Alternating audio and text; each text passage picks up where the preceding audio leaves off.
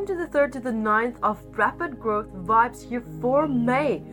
This is a really great week to start off with because there's so many positive vibes coming in, and it really has a bit of like a mentor vibe.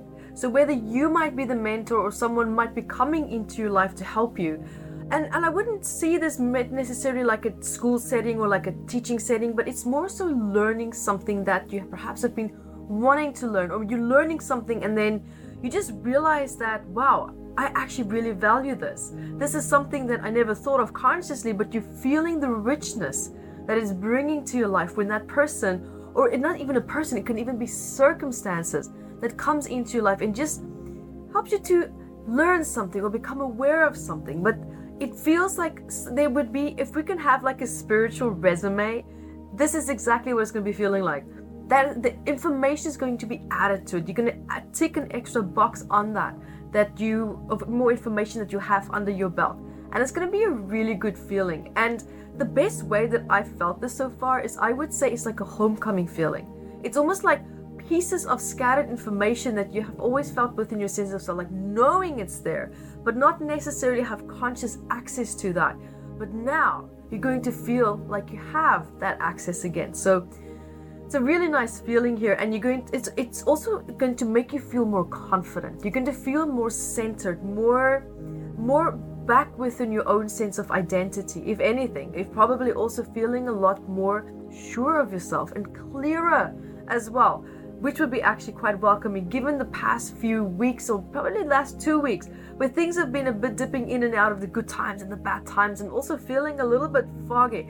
I know some of you had moments where you felt like you had cotton balls between your brains.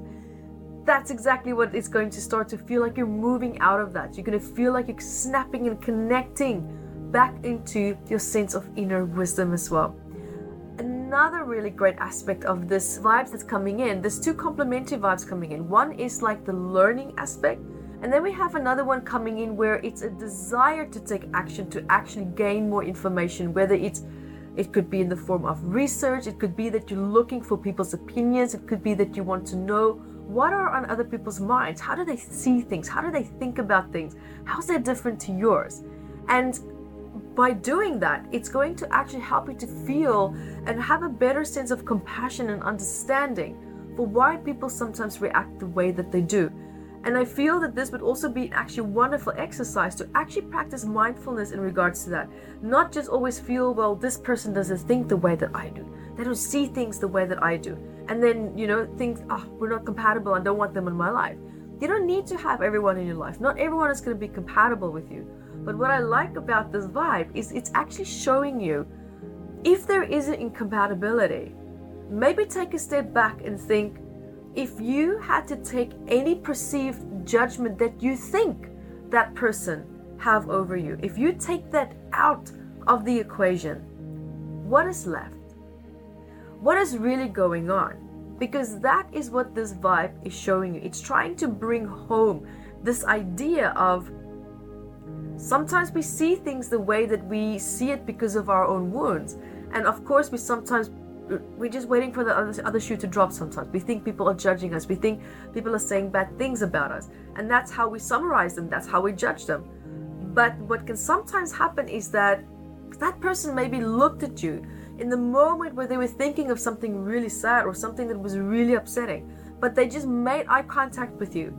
And now you associate that eye contact with the way that they looked as if though it had something to actually do with you, when in reality, it didn't. Right? Now look what you just did in that moment. You just established a false reality. And now you're having emotional reaction based on that.